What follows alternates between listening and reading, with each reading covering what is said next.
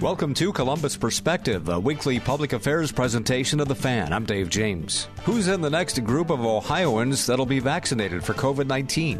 We'll have Governor Mike DeWine's thoughts on that in just a moment. Then I'll talk with Ben Zanitsky with the Columbus Metropolitan Library on how they're navigating the pandemic. Courtesy of our sister station, WBNS 10 TV, Tracy Townsend has more information about the vaccine and also has the story of a local man's heart transplant.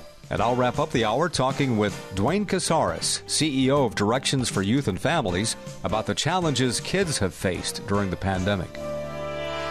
When the state started vaccinating people in Phase 1B, it started with people age 80 and older and reduced the age by 5 years at a time each week till it got down to 65, where it remains. Governor Mike DeWine was asked this week when the next bracket, either those age 60 and up or some other specified group of people, will go next. This runs about 2.5 minutes. Yeah, we're working on that. We will hope to announce it, when we get that done. But what we cannot tell people, and we know we can't tell them, is the dates for any of that. We have I want to assure people who are 65 years of age and older, we're staying at this date. We're staying at this age, for the next few weeks, because we're going to just continue to give you the opportunity to be vaccinated, because you are the most vulnerable people in the state of Ohio. And we know there's been frustration. We know that you have looked for vaccines, but every week, every day, there are more and more of your fellow Ohioans in your age group that are getting vaccinated, and your ability to get on and sign up, that's going to increase. So I'm not asking you not to be impatient. I would be impatient. I think people have a right to be impatient, but be persistent, hang in there. We're going to stay at this age and not change that until we have a pretty good feel that we've got a large number of the 65 years of age and older who want to be vaccinated, actually, in fact, vaccinated. So we, in answer to your question, Jesse, we will come out with this. I don't want to set a date because we're still looking at it, still trying to, frankly, look at the question of who's most vulnerable and how do we save the most lives? I mean, ultimately the question is, how do we save the most lives? And how do we balance all the things that people very legitimately bring up? As we've indicated to you, 700 different groups, over 700 now, have sent us letters and indicated to us they want to go next. In fact, some of them would say, we want to go now. It's human nature. I want to go now. And so we're trying to go through that and weighing that. We spent some time this weekend working on it, and we're just not ready to announce that yet. So we understand people want to know, but what we can't tell them is, even after we tell them what group is next, we can't tell them when that group is going to be. Governor Mike DeWine this week at one of his coronavirus updates. Up next, we'll check in with the Columbus Metropolitan Library on Columbus Perspective. Hello, I'm Todd Markowitz, Vice President and General Manager of Radio Ohio, which owns 97.1 The Fan. We're an equal opportunity employer dedicated to providing broad outreach efforts regarding job vacancies within our company. We seek the help of local organizations in referring qualified applicants. Organizations that wish to receive our vacancy information should send their requests to the attention of Human Resources, Radio Ohio, 770 Twin Rivers Drive, Columbus 43215. If you'd like to view our current job openings, please visit our website at 971thefan.com, and thanks for listening.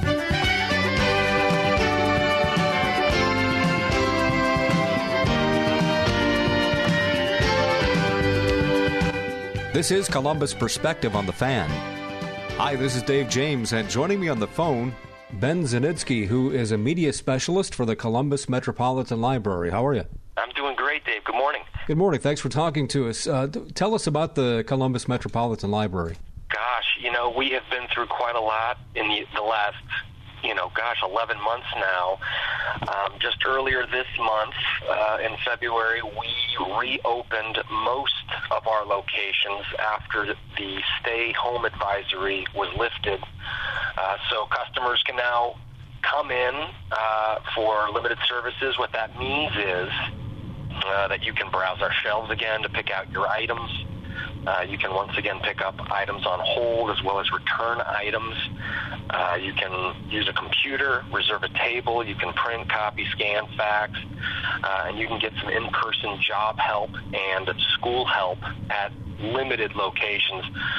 The one location that is still closed is our New Albany branch, which is undergoing a renovation. But, we're keeping a close eye on news coming out of the governor's office and as well as Columbus and Franklin County public health officials, because we know that things can change on a dime. So that's what we've been trying to focus on these last few months, is just making sure that we can provide our services to our customers in a safe way. Of course, the main library on the east edge of downtown, you mentioned the New Albany branch. How many branches do you have?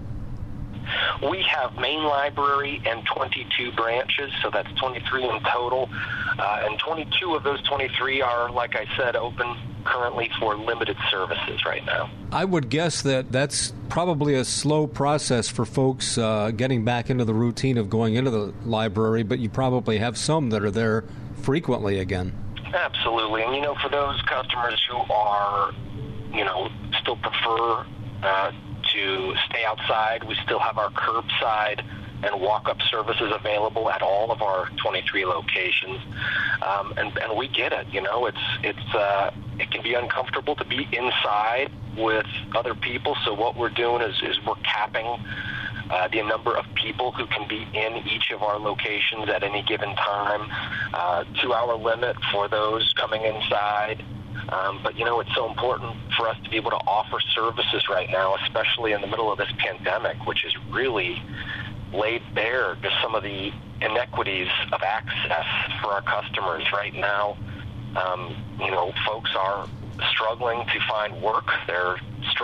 Students are struggling with their schoolwork, and so it is critical that we are able to provide access to Wi-Fi and internet and job and career help for adults and school help for students. And so we've been working on ways we can do that virtually, but if we can start providing those services again in person in a safe way, we'll certainly do that as well.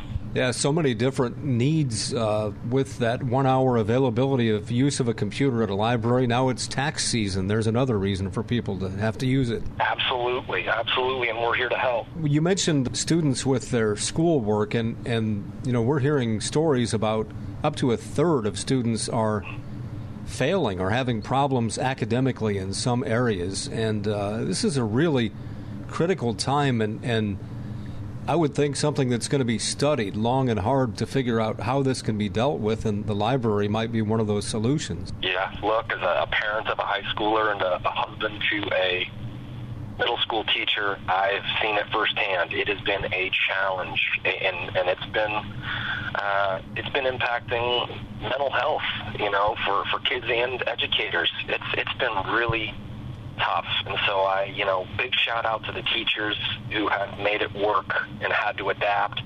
We want to be here to support them as well as all of our students. 23 of our locations normally offer in-person homework help for students, which is one of our most popular services after school. Obviously, we've not been able to do that for the better part of a year now. So what we've done is we've pivoted to an online platform. We offer online school help where students can get live one-on-one help from staff members and online tutors 7 days a week, as well as weekdays until 11 p.m. because we know some of those kids are going to be up late working on schoolwork. But, you're right. It's been a real struggle, and if there's any way we can support students and educators, we certainly are working hard to do that. It's not ideal. We'd love to be back in person helping our students like we usually are, but until it's safe to do so, we'll keep working online to try to connect with them. It seems like locally this whole mess started raising eyebrows when the Arnold pulled way back in some of the things it was doing last year, and that was about a year ago. Right. And on the other side of that, this week, Pelotonia announced that it is planning to hold an actual event with actual people in person in August. So I guess there is some hope. Is there anything at this point that the library looks like it might do that would resume some normal activities besides what you're doing right now in the summer or fall? Sure. Well, we actually have resumed some in-person activities. I mentioned our school help, our homework help. We are piloting in-person homework help at our Carl Road and Reynoldsburg branches right now. Again, we're keeping a close eye on the number of students who can be in that space at one time. Again, just trying to see how this goes.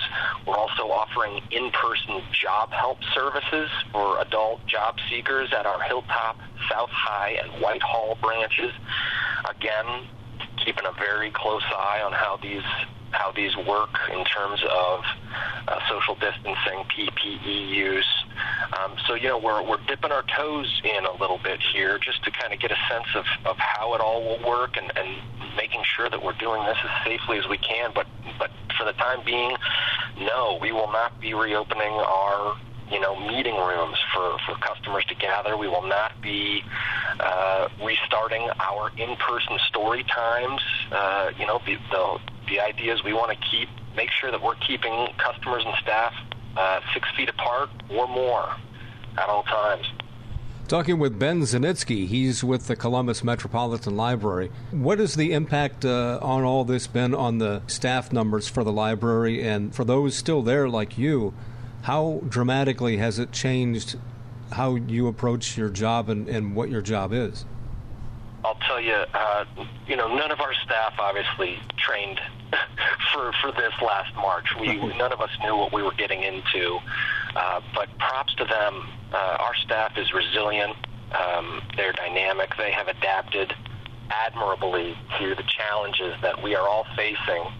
Our staff members live and breathe serving our customers, and they love the connections that they form in person with our customers, and so this has been really difficult for everybody. When all we want to do is serve our customers in the communities. But right now, what we're focused on is safety and providing services in a virtual environment. We're still doing author talks virtually. We're still holding virtual story times. We're putting out book lists, and we've really kind of transformed ourselves into a 24/7 digital library. So we've really boosted our ebook and e-audiobook collection because we know that people still need access, perhaps even more than they normally would, to resources and materials. What about the library community itself? Do you collaborate with other library systems, with Zoom meetings and all that, to kind of get up to date on what other libraries are doing to handle this situation? Yeah, we're a very close-knit community with the other library systems here in Central Ohio and even well beyond Central Ohio. Our leadership is always on emails and Zoom meetings with other library systems to kind of get a sense of, what's working, what's not. We were actually kind of at the center of the library world here for quite some time when we were working with Battelle at the beginning of the pandemic. We lent Battelle a number of different kinds of library materials, and they actually tested the coronavirus on those materials, and the idea was they wanted to get a better sense of how long the virus lives on those materials. And so, for a good bit there, the library world was looking to us and to Battelle to see, hey, how long do we need to quarantine these library materials before we're able to recirculate them to other customers? So yes, we're working closely with other museums, other libraries, other institutions to make sure that we're able to operate safely. And what's the status on renovations or rebuilding new facilities for some of your branch locations? Yes, great question. We are in the midst of phase 2, what we're calling it, of our building program. We wrapped up in 2019 our phase 1, which renovated or rebuilt 10 of our libraries, including our main library. And for those in the Northwind area, perhaps you've driven by our Carl Road branch, which is under construction right in front of the current Carl Road branch. We're also transforming our Hilltop branch and expanding it pretty exponentially as well. Our current Hilltop branch is temporarily located in a nearby strip mall. But we are also planning new branches for Gahanna and Reynoldsburg, and so you can learn more about those by visiting our website, columbuslibrary.org, and there's a little box if you scroll down that says we're building new branches. So, keep visiting our website to learn more and to get updates on what's going on. We're excited to reinvest in these communities. What is the impact in a suburb when you open a new branch? What happens there? Oh, goodness. I mean, just to see, the looks on customers' faces when they enter for the first time after we cut the ribbon, it's just that wow moment where, you have a sort of a preconceived idea of what a public library is, and these new community gathering spaces with their iconic design, walls of windows are really kind of changing what that is. So if you've not been to any of our new locations, Driving Park, Parsons, Whitehall, Northern Lights, Dublin, Martin Luther King, Main Library, be sure to visit as soon as you're able to do so safely, or even just drive by and get a sense of, wow, I had no idea that this is what public libraries are or could be. So that's really what we are envisioning for Carl Road, for Hilltop, for Gahanna, and for Reynoldsburg as well. Great, too, if you get that wow factor with kids who, starting that early relationship with a kid and the library is a big deal. Oh, and the focus on early literacy is front and center in these new buildings, too, because we are really bringing the children's area right to the forefront. Every one of these new builds even has a special ready for kindergarten area, all focused on preschoolers and making sure that they are ready the first day they show up for kindergarten. So very specialized, strategic approach to how we interact with young people. Talking with Ben Zanitsky. He's a media specialist for the Columbus Metropolitan Library. Anything else you'd like to add, Ben? Oh, we are just delighted to keep our virtual programming going, even as we slowly reopen and resume some services. We just wrapped up a huge partnership initiative with 8 other Central Ohio libraries, encouraging Central Ohioans to read the same book. And it was called Stamped: Racism, Anti-Racism, and You by Jason Reynolds and Ibram X. Kendi. And so what we found was that there is a real hunger for this kind of community dialogue. And so we are launching a new community conversation series really centered around social justice called Speak Up, Speak Out. This virtual series will feature Central Ohio community leaders discussing a book or movie from our collection. And this coming Wednesday, February 24th, from 2 to 3 p.m., we will be discussing the 2016 documentary film I Am Not Your Negro, which was based on James Baldwin's unfinished memoir. And so for those interested in learning more, visit our website, columbuslibrary.org. All right. Best of luck to you, Ben, and to all the folks at the library, and hopefully things will continue to loosen up and unwind as we go through the year. Yeah, absolutely. Thanks, Dave.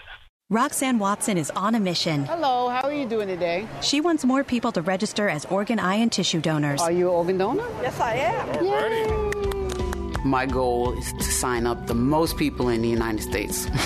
What drives her? Roxanne's own life was saved through the gift of a heart transplant, made possible by an organ donor. I decided that day that I was going to devote myself to the cause of organ donation and signing people up and honoring my donor by doing that. Now she's back to health, and she's a powerful force helping to save lives every day through her work. Imagine what you can make possible by leaving behind the gift of life. 8 people can be helped with the major organs, and up to 50 people can be helped with a little bit of everything.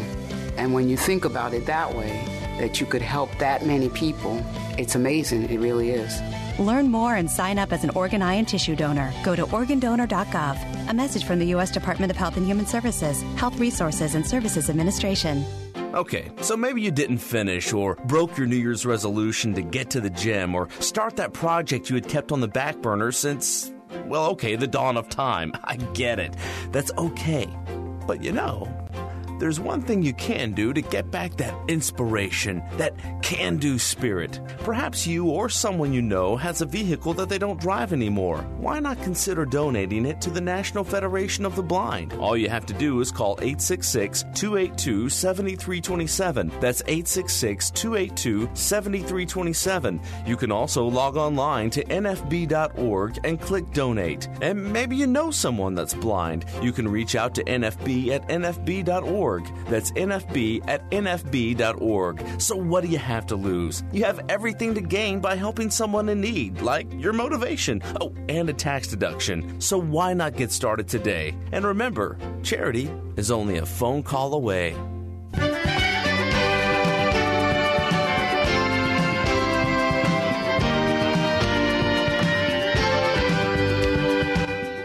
This is Columbus Perspective on the Fan, courtesy of our sister station, WBNS 10 TV. Here's Tracy Townsend from her Sunday morning public affairs program, Face the State. A new edition can be seen this morning at 11:30 on 10 TV. Here's Tracy. The curfew is over. I'm Tracy Townsend, and this is Face the State. Thank you so much for joining us today. We talked with restaurant owners and the director of the Ohio Restaurant Association. Pushing to 2:30 is going to be great for everybody, just not even financially, but just from a mental point of view of getting back to a little bit of normalcy. It's exciting for the entire industry to have the opportunity to maintain the guidelines and regulations, but make some money and see some sales and provide the hospitality and service that we've been yearning to do. It won't happen overnight, but consumer patterns tend to change kind of slowly, but it will change over time, particularly as we get better weather. This is a complete lifeline. Governor DeWine did say the curfew could be re-implemented again if case numbers and hospitalizations spike. Throughout this pandemic, Governor DeWine has had a lot on his plate. He made some time for 10 TV's Bennett Haberly. Here's a little bit of their conversation about the vaccine rollout and whether Ohio is falling behind the rest of the U.S. My commitment is that we're going to continue to get this vaccine out just as quickly as it gets into Ohio. It comes out, it's shipped into Ohio on Mondays, Tuesdays, and Wednesdays, and our goal is for it to be in people's arms, within 7 days after that, and that's working pretty well. Well, we continue to trail behind other states and other U.S. territories. I think the last time I checked the CDC data, we were behind 40 other states when it comes to putting shots in arms. Why are we failing? Yeah, first of all, that data is really not right. Let me start with basically congregate care settings, assisted living, nursing homes. We're fifth in the nation in getting shots in arms of people who are the most vulnerable people. So I'm very proud of that. And our team has done a very good job, and the people we work with have done a very, very good job. We're also going to other groups that other states are really not focusing on. People who are really high risk if they get this. For example, people Down syndrome. They're 10 times more likely to die if they get this. And so we have targeted them. We've targeted other people who have medical problems, even if they're under the age of 65. Help me clarify this about the 65-year-old population and up. There's a plan right now going forward to pause vaccinations once we reach that. Is that accurate? And how long do you foresee that continuing? Well, by pause, I mean we need to get those who are the most vulnerable vaccinated. 87% of people 65 years of age and older, 87% of the people who have died have been 65 years of age and older. So we want to get that 2 million population, as many of them vaccinated as want to be vaccinated. And at the rate that the vaccine is coming into Ohio, yes, that's going to take a few more weeks. So we're not going to lower that age level until a good number of those 65 years of age and older have had the opportunity to get the vaccine. And that's how we protect people, and that's how we save the most lives. But it doesn't make any sense when you have a limited amount of vaccine and your goal is to save as many lives as you can. It doesn't make sense to vaccinate someone who's 35 years of age, who's odds are very, very good even if they get the vaccine. These decisions are not made in a vacuum. It's not, should we vaccinate this group or that group? Yeah, we should vaccinate everybody, and we intend to vaccinate everybody. The question is, when you have a limited amount of vaccine, who do you start with, and who do you focus on? And what we've done is follow the data, follow the statistics, and we know who the most vulnerable people are statistically in our society, and we've got to get them vaccinated. I talked with critical care expert Dr. Matthew Exline from the Ohio State University Wexner Medical Center about the COVID-19 vaccine, specifically about the unapproved Johnson & Johnson vaccine and how it compares to the Moderna and Pfizer vaccines. The two vaccines that are available now are both based on what we call mRNA technology. This technology has been investigated for over a decade now, and so we have a lot of confidence in the safety of the technology. These vaccines have been used now in over 30 million people in the United States, and so we have pretty good confidence that it's safe for patients to take. Many people, after the second dose of the vaccine, will have some achiness, sometimes a fever, sometimes just a headache that lasts about 12 hours or so the next day. Everyone I work with has gotten it. Some people felt bad the next day. Everyone's back at work 2 days after they get the vaccine and raring to go. So we don't have as much data on the Johnson & Johnson in terms of the kind of the mild side effects that we're seeing. I suspect it'll be a little less because it is only the one shot. And at least with the Moderna and the Pfizer vaccines, it's not the first shot, it's the second shot that causes more of the side effects. The state is adjusting to account for more than 4,000 underreported deaths. State health officials say the problem comes down to human error on the part of one specific human who works for the Ohio Department of Health. That person's job was to double-check the death counts, looking for any overlap in the two sources for the state's death data. The director of ODH says during the October surge, that person got overwhelmed and fell behind, but didn't say anything. It is not acceptable, and we are addressing it so that the public can have confidence in this. When we identify a problem with that reporting, we are going to act on it quickly and thoroughly. Health officials say they are working to avoid future mistakes. They have restructured the department and brought in additional resources. There also is an internal review underway that could lead to more personnel changes. Well, it's now a major push by the Biden administration, but our health experts here at home are also making it a focus. We're talking about getting that COVID-19 vaccine to underserved communities. 10 TV's Brittany Bailey looks at the need to make that happen. Equity is our North Star here. That is the message from our national leaders, one that is echoed right here in Columbus. Because we believe very strongly that the underserved communities, minority communities, Black and brown, as well as the rural communities, have to have access to testing, have to have access to all the information that we can share about social distancing and masks. But ultimately, we have to get them vaccinated. That means all hands on deck when it comes to our local healthcare systems and our community resources. The federal government is sending 1 million more doses directly to 250 community health centers.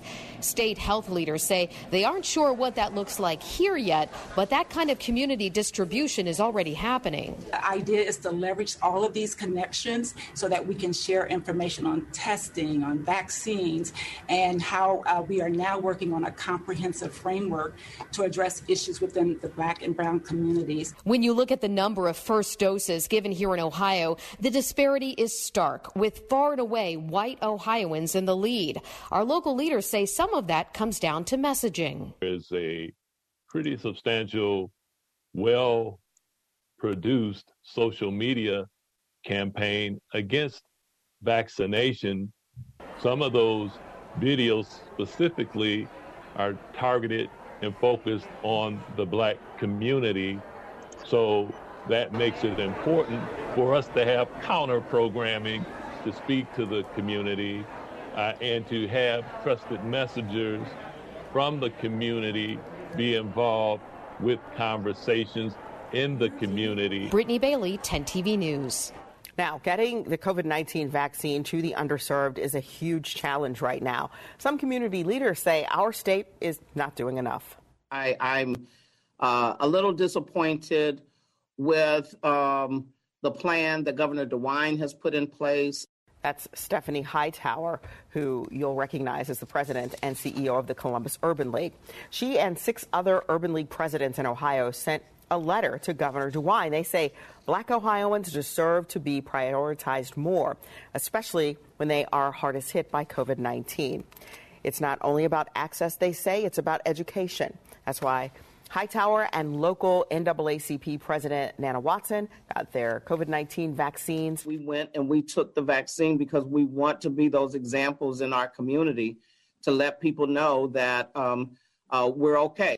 And it will, especially with our elderly Black people, with our seasoned citizens, and they are the historical figures. We need them around, and so that we can continue our history and teach our young children. And when we have our seasoned folks who are afraid to take the vaccine, they are a vulnerable population, and we need to make sure that they're here. So how do I get, that's one of the reasons why Nana, the NAACP president, said, I'm going to take this because, she does consider herself a seasoned citizen, and she wants other seasoned citizens to know that she took the vaccine and we're okay. We did hear back from the governor's office. The press secretary tells us reach out is important and that leaders are working on plans to increase their efforts. Daycare providers across Central Ohio are pushing to get access to COVID-19 vaccines. The current phase only includes K through 12 teachers. Daycare providers say they are considered essential workers and have been working with kids in person since reopening back in June, while many teachers, they say, have been working remotely. Without our early childhood programs that are in Ohio, the parents wouldn't be able to go back to work. They wouldn't be able to be successful. And every time we quarantine a classroom, every time we have to shut down schools, because it is happening at preschools, these families have to go back to their employers and try to figure out, how can I stay home and work? The state says there is no timetable available for them at this time. Now, drivers who don't stop for a stopped school bus could find themselves paying a $300 fine. Next, the new legislation that could make that consequence a reality. The governor says 91,000 COVID-19 vaccines will be available to school employees across the state. We get a progress report from school district administrators. Columbus Perspective is a public affairs presentation of WBNS Radio. The opinions expressed on this program are those of its guests and do not necessarily reflect those of WBNS Radio, its staff, management, or sponsors. Back to Tracy Townsend, courtesy of 10 TV. Drivers who don't stop for a stopped school bus could find themselves paying a $300 fine. That's part of a proposed bill at the State House to get drivers to hit the brakes when the school bus arm goes down. 10 TV's Kevin Landers takes a closer look at what the legislation would change. There's no civil penalty for failing to stop for a stopped school bus in Ohio. That would change under a bill sponsored by an Ohio lawmaker who says it's time the state does a better job at curbing this potentially dangerous behavior. If that arm is out and that stop sign is out and the red lights are on, kids are getting off or getting on a school bus. So it's particularly egregious for someone to go past a school bus under those circumstances. State Senator Teresa Gavarone, a mother of 3, crafted a bill that would fine someone $300 for failing to stop for a stopped school bus. We want to make sure that our kids can get to school, get home from school as safely as possible. Currently, drivers who fail to stop can be fined $500 and have their license suspended for a year, but that's in a criminal case. Senator Gavarone says many times drivers are never prosecuted because it requires the bus driver to identify the driver in court. It's actually a very big issue. Under her bill, if a bus camera captures the driver, the video can be sent to the police department. They would issue the fine based on the license plate, not identifying the driver. My overriding goal here is to curb behavior. Kevin Landers, 10 TV News. Okay, so where would the money from the fine go? $250 would go to the school district, $25 to local police, and $25 would go to what's called the School Bus Safety and Education Fund. Another proposed bill would allow county auditors to test for bad gas at the same time they inspect pumps for accuracy. Right now in Ohio, if you have no way of really knowing if the fuel you're using is pure. The Franklin County auditor says this needs to change, not just because there's a huge issue, but also because Ohio is one of only 3 states that do not currently test for bad gas. We can test for octane levels, sediment, and water levels in fuel. It also can address dangerous conditions that will result in a stop sale. So a lot of it is fuel or water in the fuel. Nearly 6 billion gallons of fuel are sold every year in Ohio, making ours one of the largest fuel-consuming states in the nation.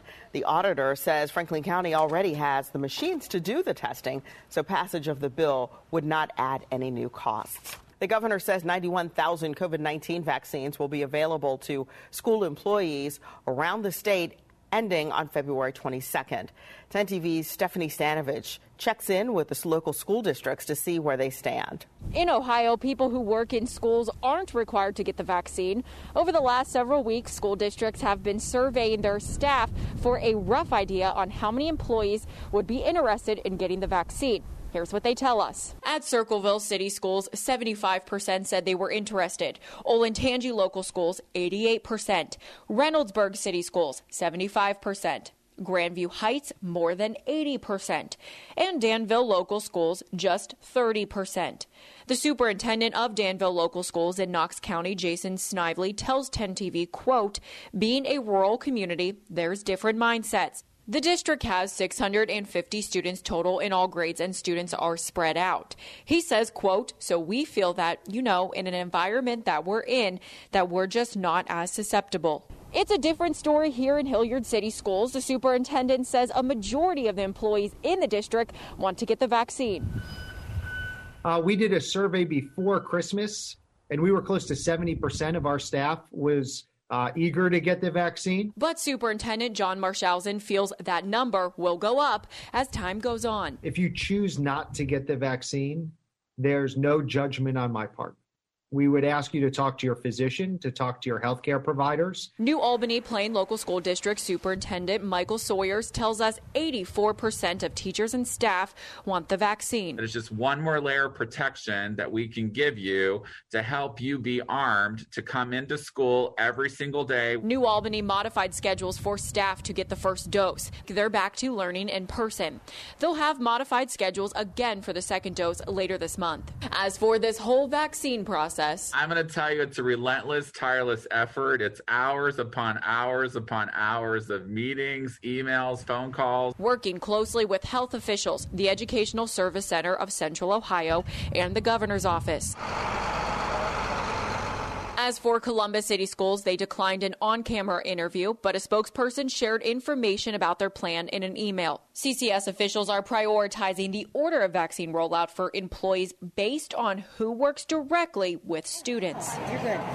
School officials tell us they expect bumps in the road, but they are focused on the outcome. We start to enter a process where we see light at the end of the tunnel. But right now, vaccine doses for anyone eligible, including educators. We're all doing our very best to work through a pandemic with a shortage of vaccines. New Albany superintendent says he's proud of his teachers, staff, and families. I think our people have done an incredible job. And for those in the school districts, they're eager to move forward. As normal can be in these times, we are ready. Reporting in Columbus, Stephanie Stanovich, 10 TV News. The governor says his decision for having teachers and school personnel in Phase 1B is because of his goal for Ohio schools to return to in-person learning either full-time or in a hybrid model by March 1st. Now, if you have a question about the vaccine, let us know.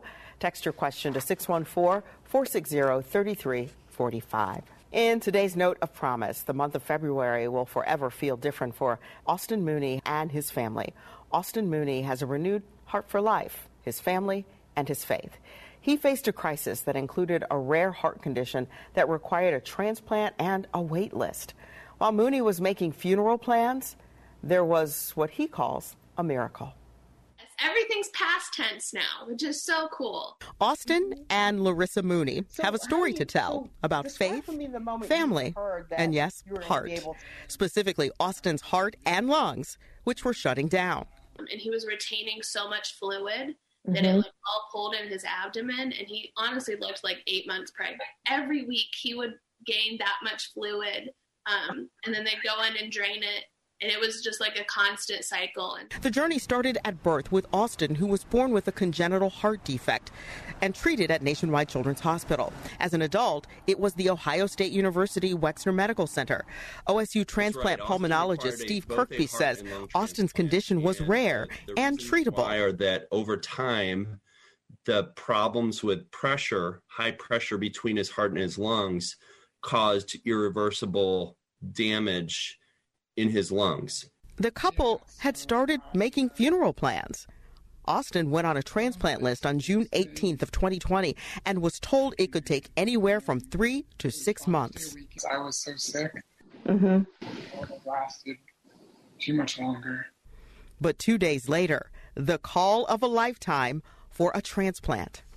It was wild, and we're calling people, like calling my parents, calling his family, like, hey, we're going to the hospital. Nobody's going to be able to see him, so you need to come now because we don't know when you're going to see him next. A life-saving transplant in a pandemic. The couple shared photos of the journey filled with complications and firsts like these shaky steps and being outside post-transplant. All of it, Austin says, made possible by faith, family. I wouldn't be able to do it without my faith in Jesus. And I know it's not popular to share that, but it's the truth, and I wouldn't. And heart. I have the best husband. He's so strong, and I'm just so thankful for him and how hard he's pushed and fought to be where he's at today. If you know someone who's overcome big obstacles, let me know. You can send me an email or a message on social media, and you just might see your warrior on Wednesday morning on Wake Up CBUS. We thank you all so much for being here with us today. Remember, if it affects you, your family, and Ohio, we're here to make sure those accountable face the state. Take care. That's again Tracy Townsend, courtesy of our sister station, WBNS 10 TV, from her Sunday morning public affairs program, Face the State. A new edition can be seen this morning at 11:30 on 10 TV. This is Columbus Perspective on the Fan. Hi, this is Dave James, and joining us, or me, I guess, on the phone, is Dwayne Cazares. He's the CEO of Directions for Youth and Families. Hello, Dwayne. How you doing? I'm doing great, Dave, and whoever else is with you, since you can refer to yourself as us. No, yeah. We have programs for that, Dave. I was going to say, talking to a licensed therapist, that's not a good way to start. That's okay. We like inclusiveness. It's better than referring to yourself like 50 times in an hour. Right. Tell us, for those of us who don't remember, what Directions for Youth and Families is. You mean for those under 60, Dave? We're a private nonprofit. I only say that because Dave and I were talking offline about hitting 60 and memory. We're a private nonprofit social service agency. We offer counseling, case management services to the Columbus community. We also have 2 after-school programs, which now serve as learning exchange centers to support Columbus City schools. And we are moving forward in this pandemic, been providing 3 meals a day to kids and families in the communities that we serve, and just hoping to get everybody through this all. It's got to be really chaotic because I know you serve a number of schools in the area, and some of them are back and some of them are half back, all kinds of stuff going on.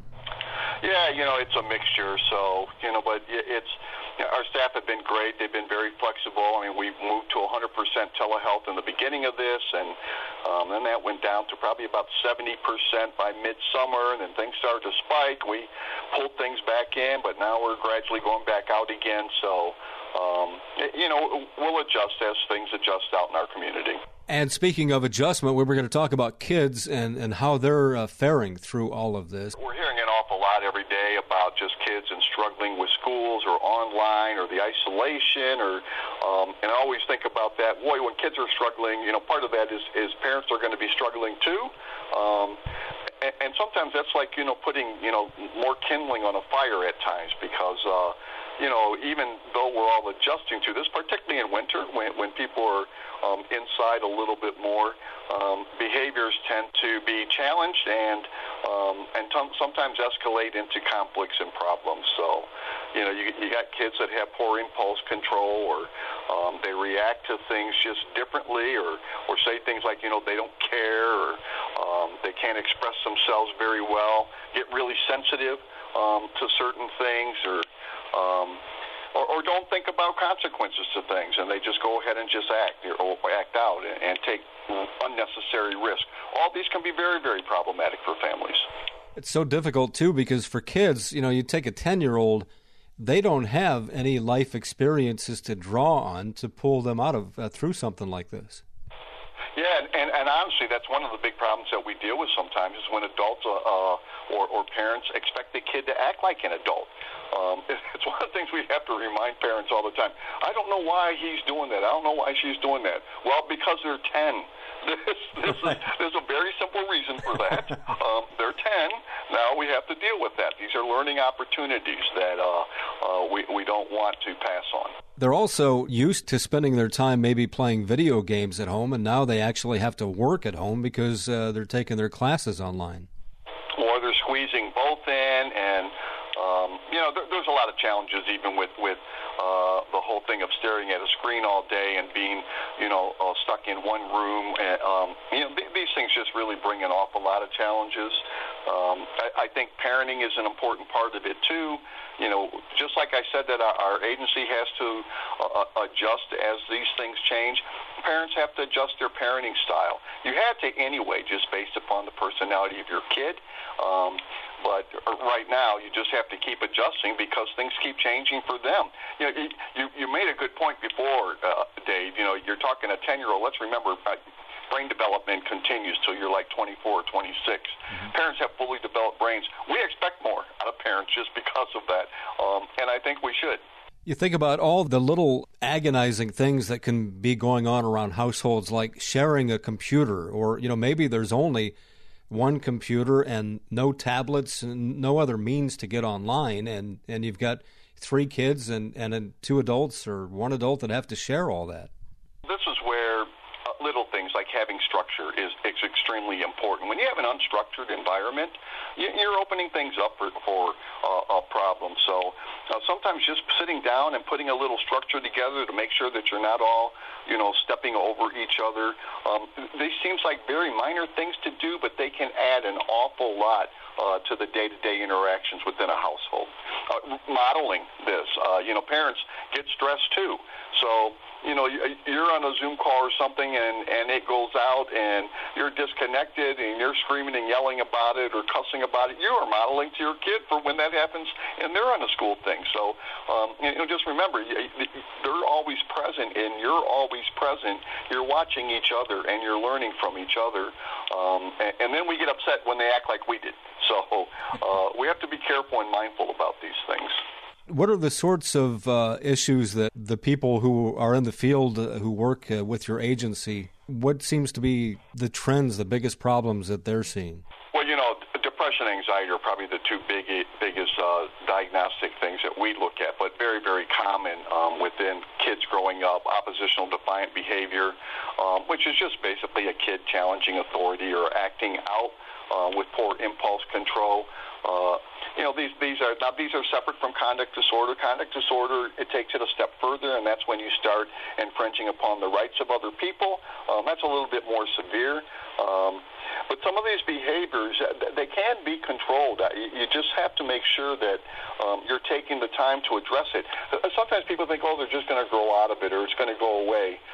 That's not a truth. That may be your truth, but it's not necessarily a truth. So you have to work through some of these things. You have to acknowledge these things. You have to engage with your kid in a positive way. You got to spend time with them, spend positive time with them.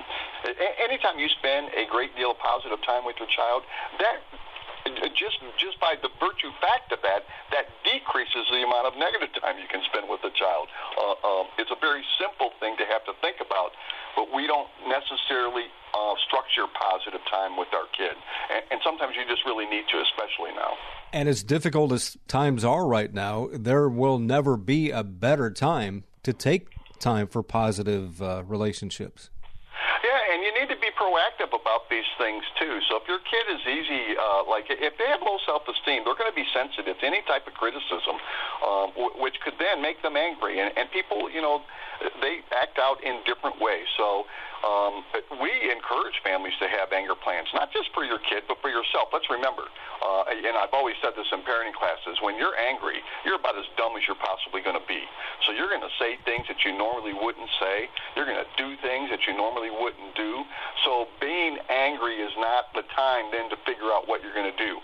Having anger plans, they create a hiccup, if you will.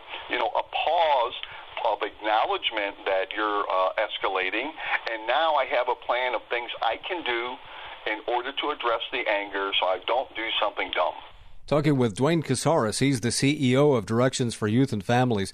The Franklin County Coroner says through the first 9 months of this year, suicides were actually down 5% in Franklin County, but they were up among those under age 24, which has got to be more concerning than anything. That's always just concerning, and my understanding it's up for the elderly too. This whole thing is this has been a long time for all of us. We're almost in about a year of this isolation or detachment from our normal functioning lives.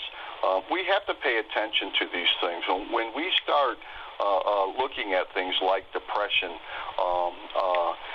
anxiety, and things like that, we have to be very serious about having safety plans to make sure that our kids are safe, to make sure that they're not going to harm themselves, to make sure that we openly talk about these things.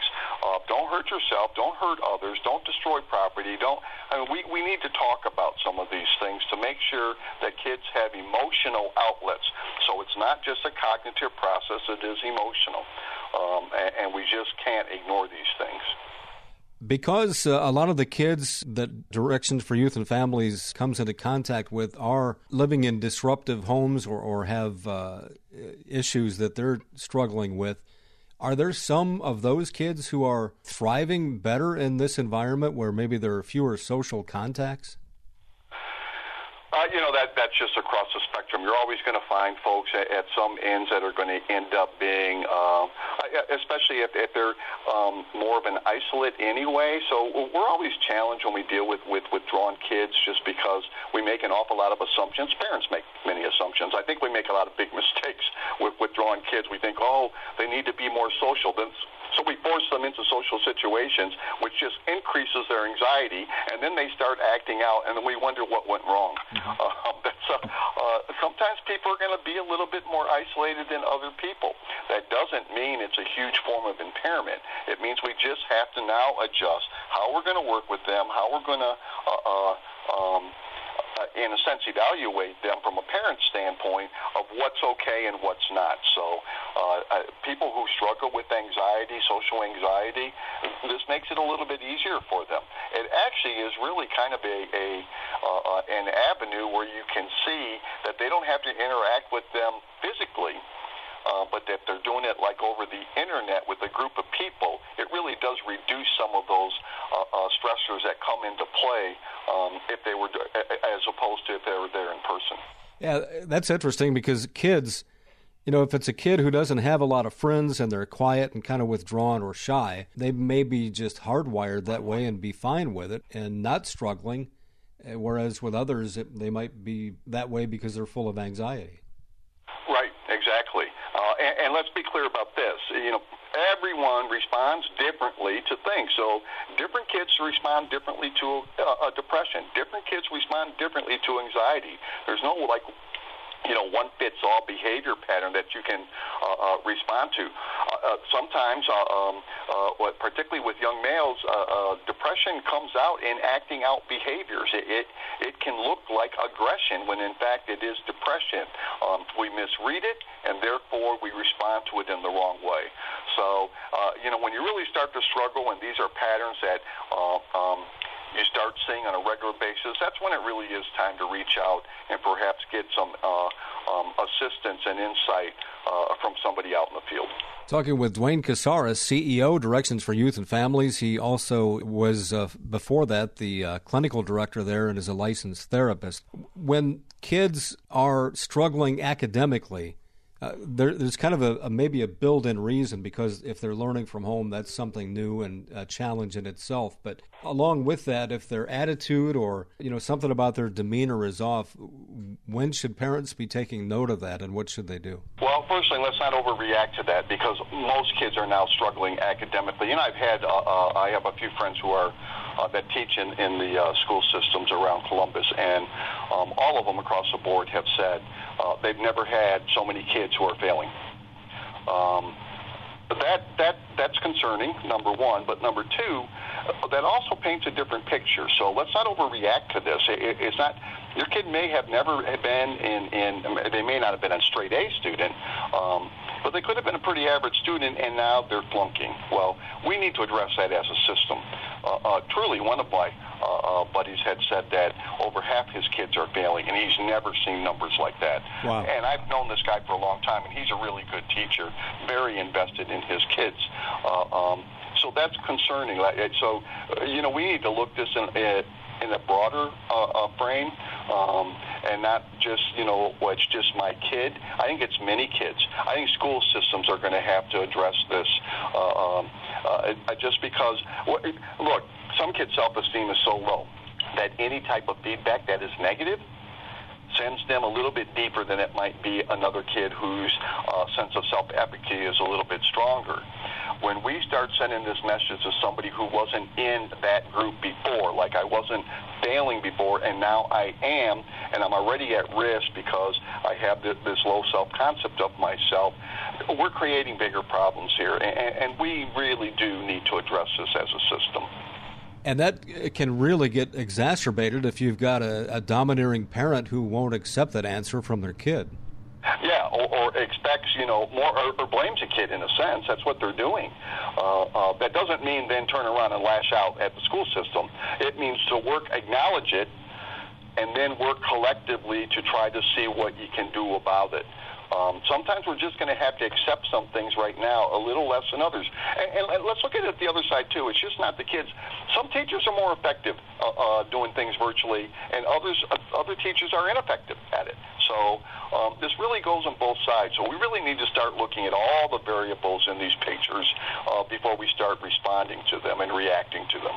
It's interesting because, workers are also going through this, and at least with the station where I work, there was a series of meetings and constantly management asking, what do you need? What's missing? How can we help? And that's the way parents have to be with their kids when they're trying to do school online. Absolutely. Absolutely. We have introduced a whole new thing of self-care within our organization just to assist our workers. We're human services. That's human contact, which has really been disrupted. Also, working in isolation is a little bit difficult, particularly with some of the challenging cases that we work with. At times, you used to just turn around in your cubicle and bounce, ideas off of one of your coworkers. That's not available now all the time. So we really had to step up our game to make sure that we're keeping our staff safe and healthy and feel supported. That's the same thing we should be doing with our kids at home. It seems like I ask you this every other time we talk. Where do you think this is going in terms of, how relationships work, how work works? We've certainly been thrown a curveball, and there's been some remarkable adaptation to it. As long as we can reduce the harm, suffering through these things, we're going to learn an awful lot through it. This is what helped build resilience. So, it's easy to look at all the negatives. At times, we can look at the fact that this could be a positive in the long run. It can build our ability to transition and change and move forward. It could actually build avenues for better relationships because we're going to focus in on them. But that means you have to at least pay attention to it. Dwayne Casares, CEO, Directions for Youth and Families. If folks want more info about your agency, Dwayne, how do they find it?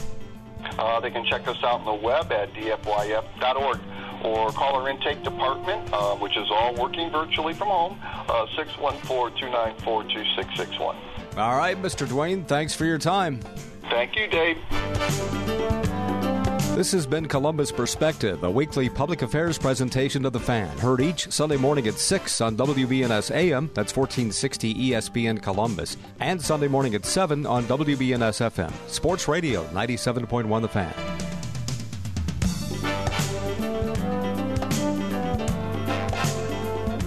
Join us again next Sunday for Columbus Perspective.